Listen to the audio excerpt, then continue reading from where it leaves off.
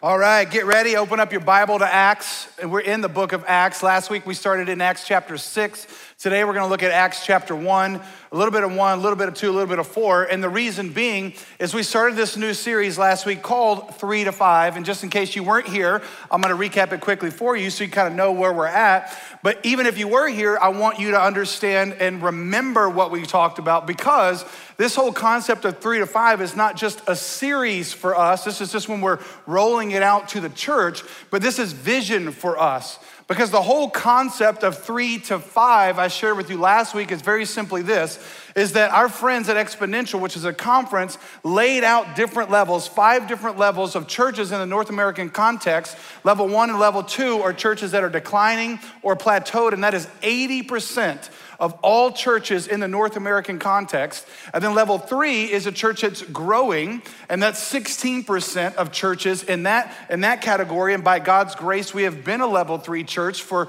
really since our inception 13 years ago. But now what we're saying is we're not okay with just being a level 3 church. We want to go to level 5. And the reason being is because level 5 is multiplication. Level 5 is multiplying this mission of making disciples, which we just say grow people. And the reason being is because at level 3, if we don't set our sights at level 5, then it's only a matter of time before we level 1. Right? Because we all know nothing in this life stays neutral. You know that because you can work out for 6 months and take 2 weeks off, and then you're winded and it's like you never worked out, right? It's a constant thing that we have to keep going after and saying, hey, we're setting our sights on being a reproducing and multiplying church, which means to planting campuses and churches outside of ourselves to see this vision of multiplication happen. And so when we talk about 3 to 5, you're gonna see it on the walls, you're gonna see it everywhere. This is the vision of our church, and it's something that we wanna give the next few decades of our life as a church to. And the reason being is because that's what we see the early church did. And so last week we started in Acts chapter 1, and it said, these days when the disciples were multiplying or increasing greatly. And that's what we want. We want these days to be like those days, don't we? I don't know about you, but I don't want to waste my life. I don't want to just do church. I want these days to be like those days. And so what we're gonna do is we're gonna just simply look back between Acts 1 through 5 and say, okay, what did they do prior to Acts chapter 6 that led to them having those days? And so we're just gonna look at that and a couple things to pull out today to help us understand if this is what they did, that maybe we do those things, then these days will be like those days.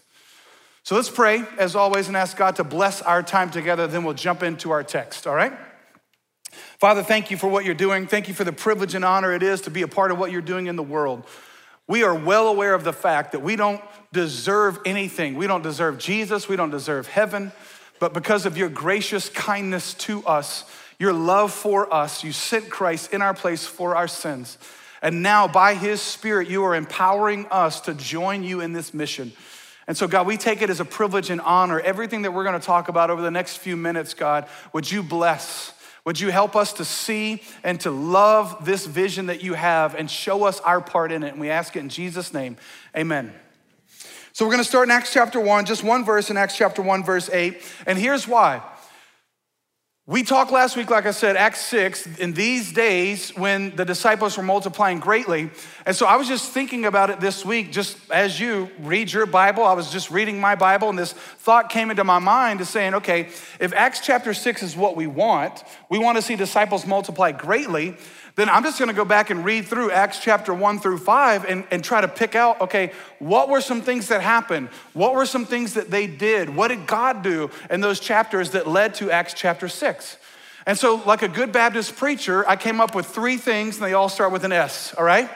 3 things that we're going to see between Acts 1 and Acts 5. And I just as my own reading, there's obviously more than these 3 things, but these 3 things jumped out at me, and I'm just gonna highlight those to see if we want these days to be like those days, then these 3 things are 3 key ingredients, all right?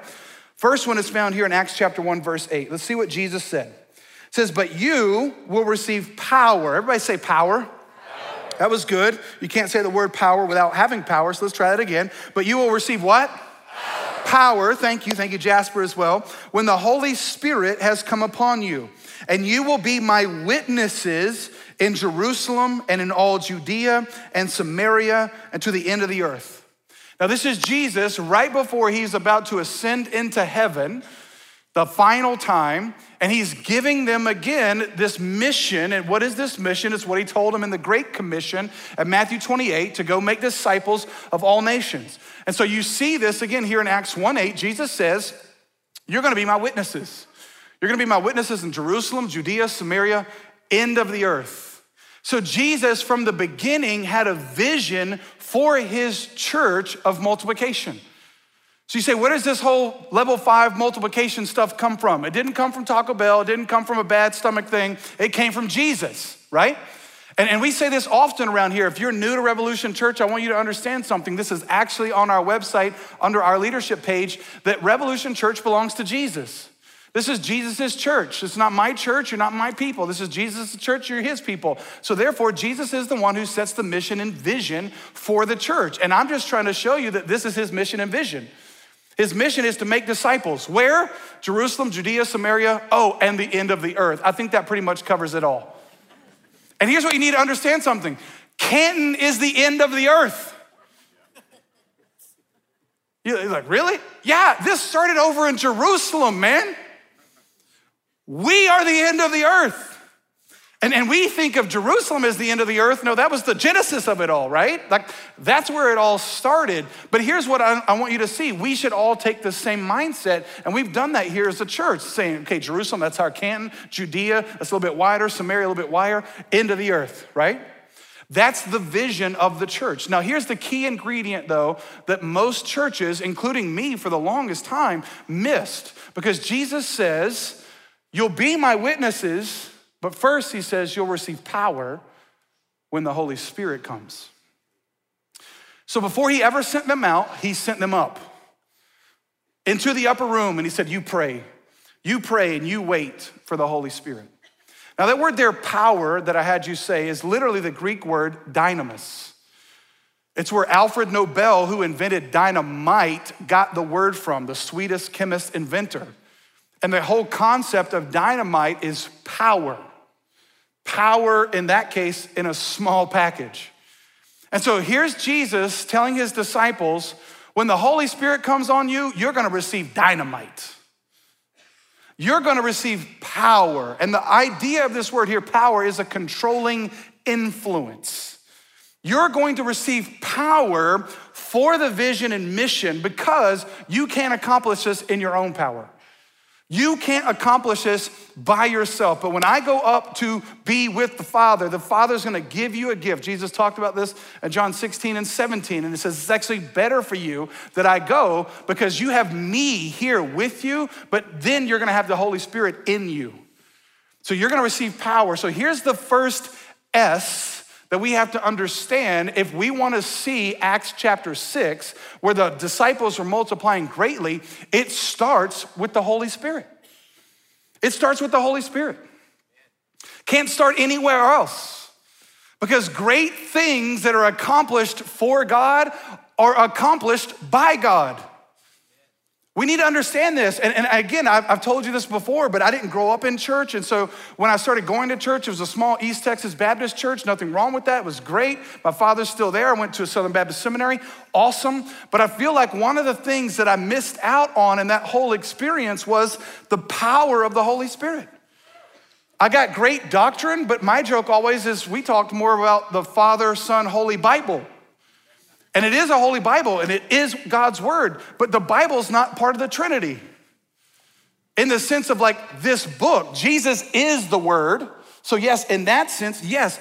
But what I realized so often was I was being commanded of what to do. Again, I'm so grateful for my Baptist upbringing because I got good doctrine, I got good commands. Here's what you're supposed to do. But in my 20s and in my 30s, and that's how you know you're old, right? Because you refer to yourself in decades, and I've said that very, very few times here now, a few times. But I got told, here's what you need to do, but I would be constantly frustrated because I couldn't do it. You ever felt like that? You were just told what you need to do, but you weren't given the power to do it. And here's what you see, Jesus telling them, listen, I told you what to do, but you wait here for the power to do it. You wait here for the Holy Spirit, because the Holy Spirit is the key to this whole deal. The empowerment of the Holy Spirit is key. Now, flip over to Acts chapter 2, or down or over, wherever it is in your Bible. Acts chapter 2, verse 1, and then verse 4. We're gonna see the fulfillment of this promise in Acts 1:8. When the day of Pentecost arrived, they were all together in one place. Verse 4, and they were all filled with the Holy Spirit and began to speak in other tongues as the Spirit gave them utterance. So the day of Pentecost, you need to understand something. Before it was a Christian day, it was a Jewish day, it was a holiday. It was the festival of the first fruits, or the harvest. It was 50 days after Passover. The word Pentecost literally means 50th. So on this 50th day, all the Jews would come back to Jerusalem, offer the sacrifice of the first fruits as a way to say, God, you're first. You're first. And so we're putting you first in our life. And it was on this day that Jesus said the Holy Spirit was gonna come. And again, here's what's amazing. Everything in the Old Testament is fulfilled in the New. So you can't properly understand the New Testament without understanding the Old Testament, and you'll never fully understand the Old Testament without having the New Testament, because what was hidden in the Old is revealed in the New. And it's this one amazing story. So all the festivals, all the things that they did, Jesus said, listen, I didn't come to do away with all that, I came to fulfill all that. And so Jesus is showing, listen, that was all the shadows, here's the reality. And so the shadows of the observance of Pentecost was pointing forward to an outpouring of the Spirit, which God prophesied in Joel, which Moses said would be great way back. When he said, oh, that all God's people would prophesy by his Spirit. Then Joel prophesied that it would happen, and then it was fulfilled in Acts chapter 2. So here's what you need to understand. Any great move of God is started by God. And it's fueled by God. And so the Holy Spirit was the fuel of this vision of multiplication. And I love how it says that the Holy Spirit, they were filled with the Holy Spirit. Now let's talk here for a second, because again, there's a lot of confusion. I addressed this some last week. When in Acts chapter 6, they were looking for men who were full of the Holy Spirit and wisdom. And I put those two, a lot of times we juxtapose those and saying there's no way those two can go together. And my point was, no, right doctrine and the Holy Spirit can live together. In fact, that is the whole point. Jesus said the Holy Spirit will lead you into all truth. And so those two do not have to be mutually exclusive, but a lot of times we create denominations around just those two and ignore the other. I mean, we Christians are weird, man. And so I just want to talk just a second about the Holy Spirit. Again, there's a school of thought that says you get saved, and then later on you get baptized in the Spirit. And there's a separate, distinct second blessing, as it's called. Let me be clear, not being offensive, let me be clear. You're not saved without the Holy Spirit. You didn't make that decision on your own. You didn't make some intellectual assent and then later on you got the Holy Spirit. No, Jesus said in John 3, you're regenerated by the Holy Spirit. Paul says later in 1 Corinthians, he says, listen, you're baptized into one Spirit, or by one Spirit. It's the Holy Spirit that saves you. So I personally believe that the Bible teaches that baptism of the Holy Spirit starts at salvation. Now, understand something. There's a whole nother school of thought that says, well, once you're saved, that's all you get. And this whole separate, distinct experience is not something that continues to happen. Here's my thought on it. What you see, and I'll show you in Acts, is what he started, he finishes. So it starts at salvation and then it continues, and they're filled and they're filled and they're filled. So one of the reasons why I don't believe in just a second separate distinct baptism is because that's not enough. It's not enough. You need more and more and more. And I gave this analogy years ago in a series we did called By His Spirit, or By the Spirit of the balloon. When you're saved, the Holy Spirit breathes into you. And when you follow him, you're keeping in step with the Spirit, he fills you. Now, it doesn't mean that you get more of him. It just means that he gives you more of himself. He fills you more and more. Why? Because you leak. And so here's what you see. Again, you see, regardless of where you are on that spectrum, here's what you can't say. You can't say it wasn't fueled by the Holy Spirit. It totally was. And when the Holy Spirit shows up, sometimes people speak in tongues. You see that. Not every time. In Acts chapter 2, the tongues that they were speaking were other languages. That's how they heard it. Because all these Jewish believers were coming back and they were like, hey, hold up. All these Galileans are speaking our native languages. How all of a sudden do you know Spanish and Mongolian and Chinese and all these other languages? They didn't. It was the Holy Spirit. So sometimes the speaking is other languages. Paul does say, if I speak with tongues of men or tongues of angels, sometimes it's words that you don't understand and someone's got to translate it. Again, it's not that hard. But here's what you need to understand. It all comes from the Holy Spirit, the gifts and the fruit. All right, we good? You need the Holy Spirit. So here's my point. Ask to be filled by the Holy Spirit. Paul says it in Ephesians 5:18, don't get drunk with wine, but be filled on the Spirit. Hey, guess what? You don't need Bartles and James or whatever the wine is as much as you need the Holy Spirit. And here's what's amazing. I love that the Bible juxtaposes being drunk with wine with the Holy Spirit. So when you get under the Holy Spirit, guess what? You're under a different controlling influence. That's the point. That's the power. And so no move of God ever happens without God. And so as a church, if we want to see the times of Acts chapter 6, we better pray and ask God to fill us with his Spirit. That's where it starts. Now look at the second S. Skip over now to Acts chapter 4. Acts chapter 4, starting in verse 1. It says, and as they were speaking to the people, the priests and the captain of the temple and the Sadducees came upon them. Listen, when you're filled with the Holy Spirit ain't the only person that's gonna come on you. All these people trying to stop them came on them too. Now listen to this, I love verse 2. Greatly annoyed. When's the last time you were annoying to somebody because you wouldn't shut up about Jesus?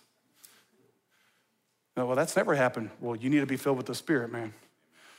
Because listen, again, we've made being filled with the Spirit about all these specific gifts. What is the primary point of being filled with the Spirit? It is about you opening your mouth about Jesus. That's the point. Sometimes it's in other tongues, sometimes it's in prophecy, sometimes it's in gifts. It doesn't matter. The point is, all of that is to tell somebody about Jesus. That's the point. And so the apostles were just telling people about Jesus to the point where it was annoying the religious leaders. Look, it goes on. Greatly annoyed because they were teaching the people and proclaiming in Jesus the resurrection from the dead. And they arrested them and put them in custody until the next day, for it was already evening. But many of those who had heard the word believed, and the number of men came to about 5,000. So they were speaking about Jesus to the point where it was greatly annoying the religious leaders around them that they arrested him. Now here's what's so important. This is why you need the Holy Spirit. Because when you get arrested for speaking so much about Jesus, you're going to be tempted to think that somehow God doesn't love you because he allowed you to get arrested. But I want you to see something. They didn't let that stop them. In fact, that just fired them up more. Which leads us to this second idea. Look at verse 17. Verse 17, it says, but in order that it may spread, I highlighted that because that's the title of my message today. But in order that it may spread, now they did it no further, but in order for it to spread no further among the people, let us warn them to speak no more to anyone in his name. So they called them and charged them not to speak or teach at all in the name of Jesus. Now look at verse 19 and 20. But Peter and John answered them, whether it is right in the sight of God to listen to you rather than to God, you must judge. Verse 20, but we cannot but speak of what we have seen and heard. Listen, you need to throw us in jail, throw us in jail. We ain't shutting up. Why? Because we just saw Jesus die and he rose again and he hung with us for 40 days. And then he went to the Father and we saw it. We are messed up. We can't help but speak of what we've seen and heard. You wanna know why I think a lot of us don't speak of Jesus? Because we haven't seen and heard it. We haven't had that encounter with the Holy Spirit where he blows up our mind and heart and says, listen, I did this for you. And then he empowers you to go out and spread the mission, spread the vision of people knowing Jesus. Now I love this, it goes on, look at verse 21. And when they had further threatened him, they let them go, finding no way to punish them because of the people, for all were praising God for what had happened. Now listen to this, verse 22. For the man on whom this sign of healing was performed was more than 40 years old. You're like, what? What is that about? Acts 3.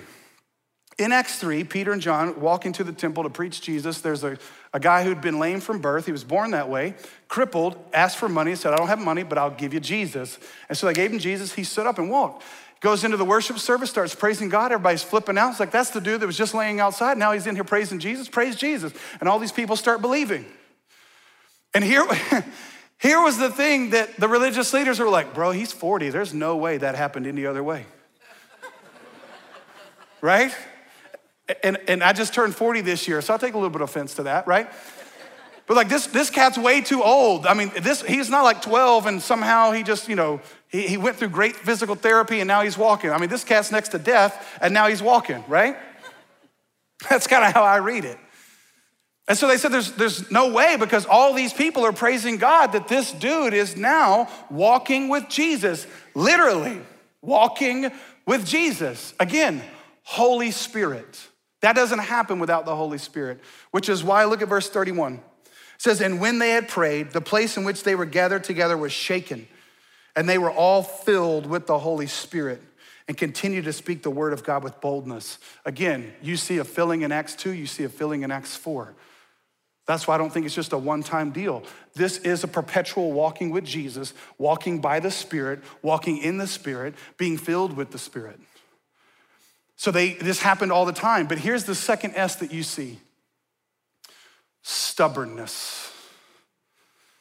Stubbornness. The first one is the Spirit. The second one is stubbornness. What do I mean by that? Even after they got jailed, they didn't stop speaking. They didn't stop speaking. The reason why Acts chapter 6 happened is because Acts chapter 4, they didn't shut up. After they were jailed, they came back together praising God, and they were filled with the Holy Spirit even more. Listen, you need to understand something. The Spirit and resistance go together. Why? Because the spirits of the natural realm don't want to see a move of God. So when the Holy Spirit starts moving, you better expect resistance, and it may come from the most unlikely of places, religious people, who should know better than anybody that this is what the Spirit does. If those religious people had actually read their scriptures, they would know that it prophesied about this happening. That's why you need the Spirit. You need the Holy Spirit to give you that God-inspired moments where you don't give up, where you don't quit, where you don't throw in the towel, because everybody else around you has given up. Everybody else around you is saying, this is simply too hard. And this is, listen to me, church, because I'm speaking primarily to Americans right now. This is what the church in America needs, because we are so in this like state of shock that we can't believe that we're actually being persecuted for being Christians. Listen, America's not heaven. And America will grow increasingly secular. We're only about a decade behind Europe. And so what's happening there is already happening here, and all of us are shocked, and we're like, can't we go back to the 60s as if that was better? When the family unit, right? Really, the 60s? Listen, I'm proud of America. I'm proud that America is founded on the principles it's founded on in our Constitution. But make no mistake about it, even though we live in a religiously free culture, that we will be persecuted for following Jesus. And you better be ready for that. This is why you need the Holy Spirit. And so don't be surprised when you start standing up for Jesus, people start attacking you. And here's what happens. When they start attacking you, you'll start shutting your mouth, and therefore the vision won't be accomplished. You need the Holy Spirit to give you those moments to help you stay stubborn. Let me share one of those moments with you. I was supposed to show these pictures earlier, so production guys, hang with me here. We'll go back and show those photos that I skipped. Holy Spirit's problem. And so this year, back in March, I knew I was gonna take a break in May, and I needed to take a break, in June, to spend time with Jesus. And so I started kind of getting ready for that. And One of the ebooks I read, just praying and saying, God, what is your vision for your church, was an ebook by a guy by the name of Ralph Moore. He wrote it called 0 to 5 or New to 5. And the whole idea was how to start your church from the beginning to be a level 5 church. He was a church planner in California, and then he moved to Hawaii, and which you think, oh, Hawaii is great. No, it's a very dark spiritual place. And he started over 2,500 churches on 6 different continents after 20 years of being there. And so I read this, and over my break, I was reading it, and God just blew up my heart. I mean, blew up my heart. And then my wife, who's where all the conversations start before they go to anywhere else, we were just sitting around praying and talking, and I laid all this out on a sticky note because I like doing that. And I was like, here's the vision, 3 to 5, we're growing, we need to go to multiplication, all this other stuff. And she's like, this is crazy. I'm like, I know, but there's this dude named Ralph Moore. You need to understand, it's been done before. Like, it's amazing. And so this whole thing happens. And then I come back from my break, talk to our staff, talk to our board, and say, here's the vision, here's where we're headed. We start rolling this out. We've been talking about 3 to 5 for months. Knowing that this series was coming, knowing that everything that we've been working towards is headed this direction. Then this week, let me tell you what happened. On Sunday night, some of our staff members, we went to the Exponential Conference in Chicago because that's where we meet up, all of our churches that are church planning. And I had to speak at several of the sessions. And so we were there hanging out, and it was a great time. And anytime you're in Chicago, if you don't know this, you gotta eat deep dish pizza, right? I mean, it's a sin not to. And so we landed Sunday night, and literally, I kid you not, to me, the best deep dish place is Lou Malnati's. And so from the airport to our hotel, or the Lou's that was right next to our hotel, we weren't gonna get there in time. It was gonna close at 10, and so like, that can't happen. So we went to the closest Lou's to the airport, like got off the plane, got our stuff, drove to Lou Malnati's. It was amazing, it was glorious, God bless. And so we're eating deep dish pizza. That's the only way to kick off your Chicago trip. And so we're there for a couple days speaking, hanging out, doing all this kind of stuff. Then on Wednesday, we were flying back, and we had pizza, we had good food, and we're like, hey, what's the last, we got one last meal, this is lunch. We honestly debated about, like, man, our flight's later, let's catch an early flight. It was too expensive, so let's just go. We were in Naperville. It was like, let's just go eat. What is in Naperville that we could have that we just hadn't had yet? So we're like, nothing says Chicago like sushi. And so we went and had sushi in downtown Naperville. It was amazing. It was a 4.5-star restaurant out of 5. One of our pastors, I won't mention his name, but David wasn't too excited about eating there. And so we went and had sushi, and he was like, man, I really want Giordano, I really want pizza. And so while we were there, we made a decision. We're gonna eat sushi, and then for dessert, we'll go down to Giordano's and have dessert and get some more pizza.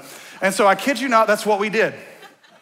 So we're there eating sushi. We got a couple hours. We walk a half mile down to Giordano's, full on sushi. But the good thing about sushi is after you eat it, 30 minutes later, you're hungry, right? And so we had kind of prepared well. So we walk into Giordano's, and Giordano's is another great deep dish pizza place. We go sit down in this back room, and we're sitting down. There's a table of 5 of us. There's this other big table sitting there with probably, 10 to 12 guys. And they're all talking. We kind of notice, they just came from the same conference we were at. We saw the lanyards and kind of listened to what they were talking about. And so we're sitting there just kind of hanging out and eating, and you place the order, you got to wait 30, 45 minutes for that amazing thing to come out. And so we're sitting there waiting, and David is kind of eavesdropping without eavesdropping, that kind of deal, like just kind of one ear listening to us, one ear. And he goes, dude, there's a guy over there at that table who's discipling everybody else at that table into multiplication. And we'd been sitting there for, 20, 30 minutes. And I look over him, and I kid you not, it was like I just saw an angel. That's Ralph Moore. That's the dude who wrote the ebook, New to 5, who our whole vision is,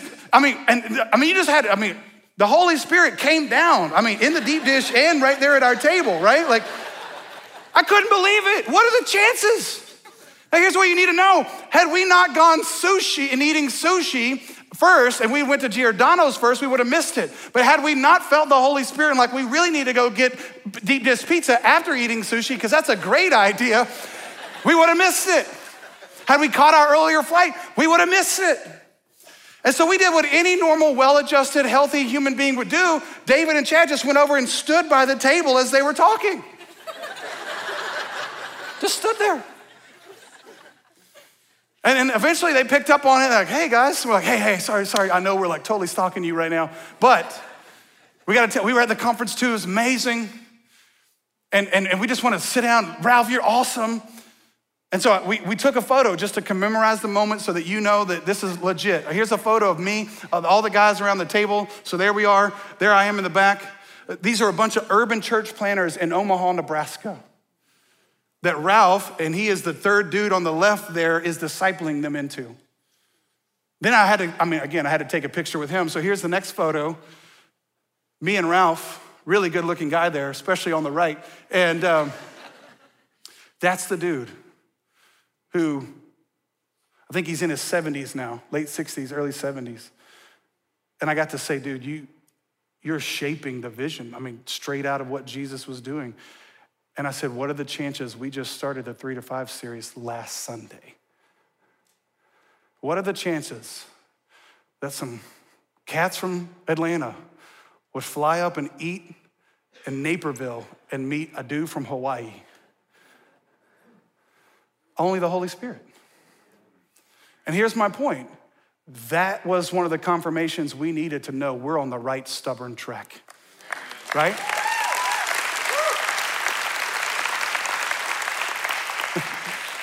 We're gonna stay stubborn on this vision of multiplying. And here's what's crazy. I got his email address. I got Ralph Moore's email. Now, how psycho would I look if I just like, hey, can I have your email? But God lined that up in a way that none of us could take credit for. That's what happened in Acts. Now look at what happens next, the last S, verse 32. Now the full number of those who believed were of one heart and soul, and no one said that any of the things that belonged to him was his own, but they had everything in common.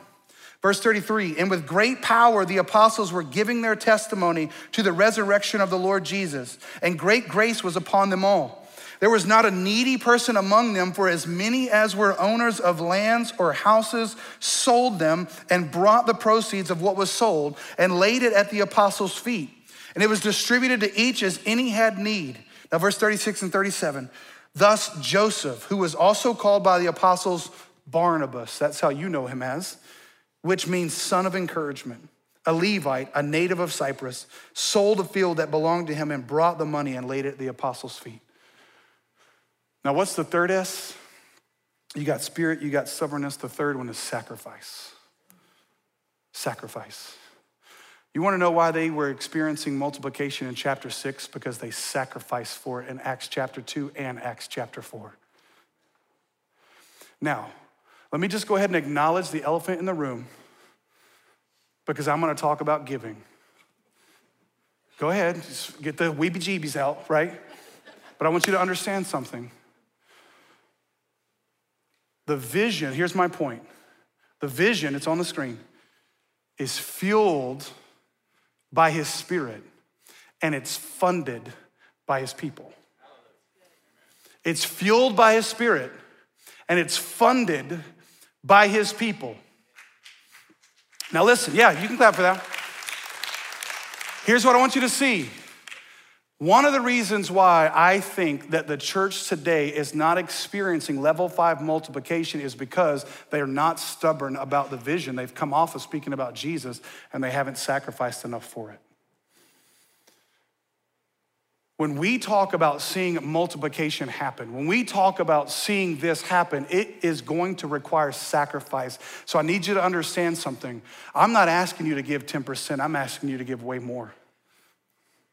And I gotta be straight with you. We will not see a move of God if we do not have generous people that are sacrificing and selling stuff to see this happen. This is why we started the Multiply Initiative last year. It should be in the seat back in front of you here in Canton and Jasper. It's at the back of the auditorium. This is a 3-year giving initiative that we started last year. Let me tell you just a little bit about it, and I'm gonna get back into the text. This is an opportunity for us to give to multiplication. This is an opportunity for us to fund this vision of multiplication, and it's going to require sacrifice. I need you to know that. Like, I don't want you to buy into something that you thought you were getting, like, oh, I didn't know this was required. No, step one, day one, you need to know. This is required. But here's the amazing part. When you step into what God is doing, when you sacrifice for what God is doing, it opens doors for what God can do. How do I know that? Barnabas. Verse 30, now think about this. Luke wrote the book of Acts and he wrote it as he was talking to people about what happened. Why do you think of all the people that sacrificed, of all the people that sold stuff, he mentions Barnabas? Why did he mention Joseph, who the apostles renamed? Dude, this cat is an encourager. Let's call him Barnabas. What a great way to be renamed, right? Why do you think Luke mentioned that? You wanna know why? This is my thought. You go read in Acts chapter 9, a dude who was sending out murderous threats to Christians gets saved. His name was Saul. He gets blinded on the road to Damascus. Ananias has to go and talk to him. Imagine being Ananias. You want me to do what, Lord? And he does, and the scales fall off. Saul goes to Jerusalem, starts preaching. Everybody's freaking out. Go look at Acts 9, I believe it's verse 27. It says, but Barnabas spoke up and vouched for him. Now, how in the world could Barnabas vouch for Saul? It's because back in Acts 4, he sacrificed. His sacrifice in Acts chapter 4 opened the door for him to be a part of what God was doing. And now the apostles were like, if Barnabas is vouching for this guy, we'll believe Barnabas. Why? Because Barnabas bought in. Barnabas was in, he got it. His sacrifice opened the door. Now imagine if Barnabas hadn't sold a field and gave it to the apostles in Acts chapter 4, Acts chapter 9 would not have happened, and we would not have had the apostle Paul and the greatest missionary journey that led to our church being here today. Barnabas' sacrifice opened the door for him to vouch for Saul. And then him and Saul became those two that went out. And then later he's called Paul. See, everybody talks about Paul, but that don't happen without Barnabas. If you would, let me share another story with you. It just happened to me this morning. I hadn't even told my wife about it. She's here, so she's about to hear. Every Sunday morning, I get up, get ready, drive to this location, I'll pass a Starbucks, so I go buy a venti Americano with heavy cream. That's my drink, it's my jam, right? So I go in, I know how much it is, about $3.40 something cents. So I'm there this morning, and God does this to me a lot. He'll just like, hey, pay for this person's thing, pay for this person's thing. I'm like, all right, Lord, it's your money, whatever. So we're there, and there's a car behind me, and it's dark, I can just see the headlights, and he goes, pay for their meal, or pay, not a meal, Starbucks. Pay for their stuff. Yes, sir, Lord. So I turned to the lady, I've already paid. I said, ma'am, I'd like to pay for the people's order behind me. And I kid you not, she goes. I was like, oh no. She said, and please, this is not about me. She goes, sir, there's a $17. She said, I know that's a lot of money, so we'll just send them your well wishes. And God was like, you gonna pony up, sucker? And, I mean, I ain't gonna lie, I'm thinking to myself, $17? What you buying at Starbucks, man? You getting like a venti, triple mocha, hot, steamed, with whip, like frappuccino. I mean, what are you getting? $17? I mean, I don't know how many people's in the car. And so I said, ma'am, no, I'm gonna pay for it, but hold on, I gotta reload my app. So I got the Starbucks app, I put money on it, and it wasn't the church's card, it was my debit card. So I put some money on it. Here you go. She scanned it, and I kid you not, this is what she said. You got a lot of good karma coming your way.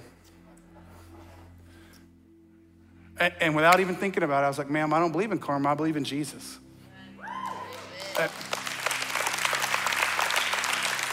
Now hear me. I said, do you go to church anywhere? She said, no, I work on a lot. I said, listen, I know a great church right down the road. She's like, what church? Right here on Highway 20. You just keep driving down. They've cut all the trees. Now you can see the big white R in the building. That's it.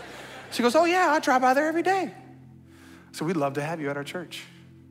One of the pastors there, I'd love to have you come. And then as I was driving away, I thought about it. It wasn't about the people behind me. It was about her. But it was the generosity to the people behind me that opened the door of a conversation with her.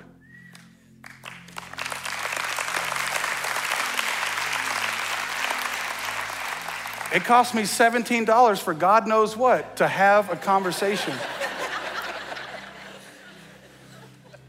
But the best $17 I've ever spent. Hear me, church, hear me, hear me. Are we asking you to sacrifice? You better believe it. And I'm straight with you, I don't get it when people don't put Jesus first. Jesus is first, he went first. You wanna know what the festival of the Pentecost was about? Bringing back the first fruits, saying you're first? I don't get it. Because hear me, when you meet Jesus, when you stand before him, you will not regret putting him first. Because you will see that he is first, and you will love the fact that you sacrificed everything humanly possible here for him and his name. You will not regret it, but you will when you see him and you think, why didn't I put him first? Why did I put an Apple phone or an iPad or iPad, whatever they come up with, right? Why did I put all that first? You wanna know why? Because you mistakenly thought that this was heaven. So am I asking you to give? You better believe it. And not just 10, I'm asking you to give first and more. And listen, if that bothers you and this is not the church, that's okay. We're gonna stay stubborn and we're gonna sacrifice, but here's the thing, God's inviting you in and saying, come play. Your generosity will open the door for you to have a conversation about Jesus. And what will it cost you? Way more than 17, everything. But when I left Starbucks this morning, and I don't use this like, I'm trying to think of a better word, but I can't think of one. I was on a high that nothing else in this world can give. Aware of the fact that God saved a dude like me, and now he's letting me influence someone else's eternity. I get to give. So, sacrifice. It's funded by you. But here's my promise to you. You pray to be filled with the Holy Spirit. You stay stubborn on the vision that God is calling us to, and you sacrifice, and we'll see those days be these days. We'll see a move of God happen in such a way that nobody can take credit for it. So between now and the end of the year, I just want you to pray. Ask the Lord how he would have you give. But make no mistake about it. Make no mistake about it. We want to see those days be these days. We need the Holy Spirit. We got to stay stubborn, and we got to sacrifice. Let's pray.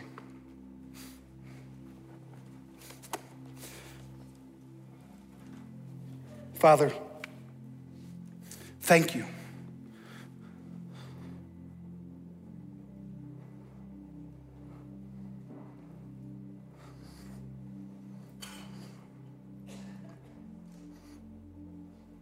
Thank you for Jesus.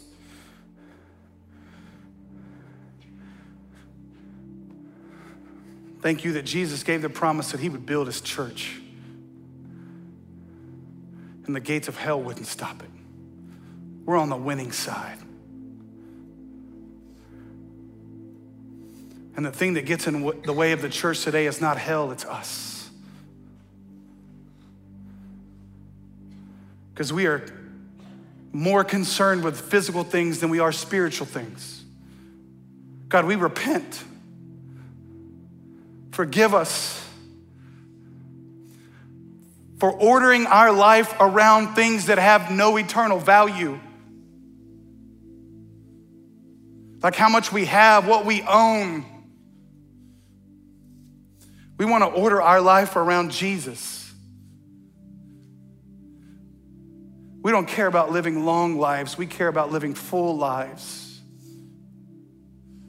But everything in this world is designed to distract us from that. And so God, I pray right now, if there's somebody here that has not trusted Jesus, that has not come to grips with the fact that one day they will die. As Hebrews 9:27 says, it is appointed man once to die, and after that to face judgment. And I know there's a lot of secularism today that people say, well, I just don't believe that there is a God. Well, here's the deal. Jesus is the only person who ever died and came back to life to tell us what actually happens. And so God, I pray for anybody right now who doesn't know Jesus and doesn't have this hope of eternal peace with you, that you'd save them. No one looking around or talking. I feel like we need to do this a little bit differently. I don't really know how. I'm just being honest with you.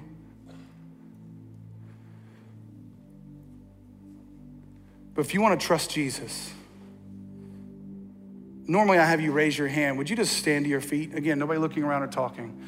You just stand to your feet if you want to trust Jesus. If you want to trust Jesus, thank you. In just a second, I'm going to lead you in a prayer. And you can repeat after me. And this prayer is you responding in faith to what God's already done in your heart. So if you want to be saved, it goes like this. Say, Father, thank you for loving me. Thank you for sending Jesus to save me. I ask you to save me, forgive me. I give you my life. Thank you for loving me.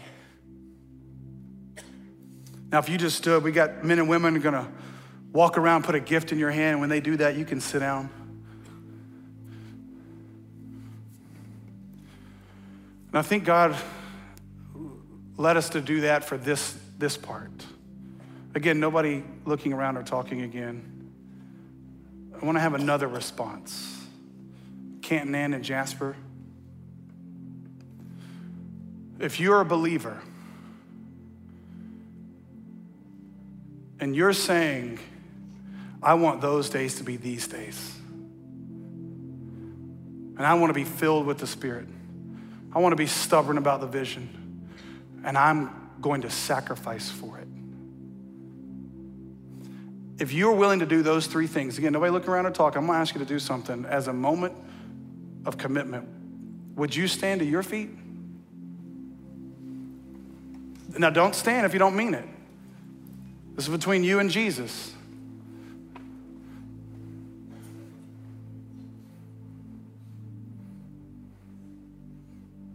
Father, we want those days to be these days. We want the number of disciples to multiply greatly. We don't want to waste our life. We don't want to play church. We want to see your Spirit poured out. We want to see your people empowered to share the good news.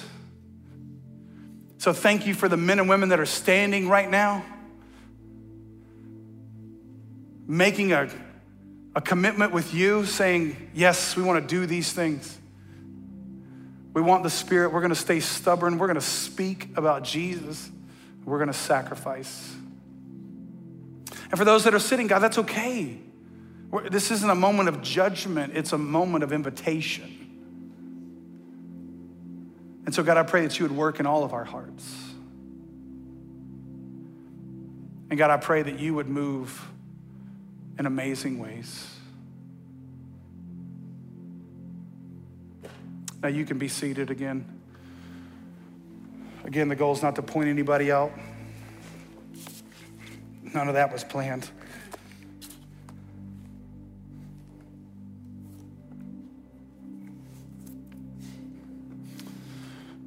We've been given an unbelievable gift. We've got the greatest news in the world. Let's not waste the 70 or 80 or the 40 or the 15 that we get on anything else. I love you. We'll see you next week.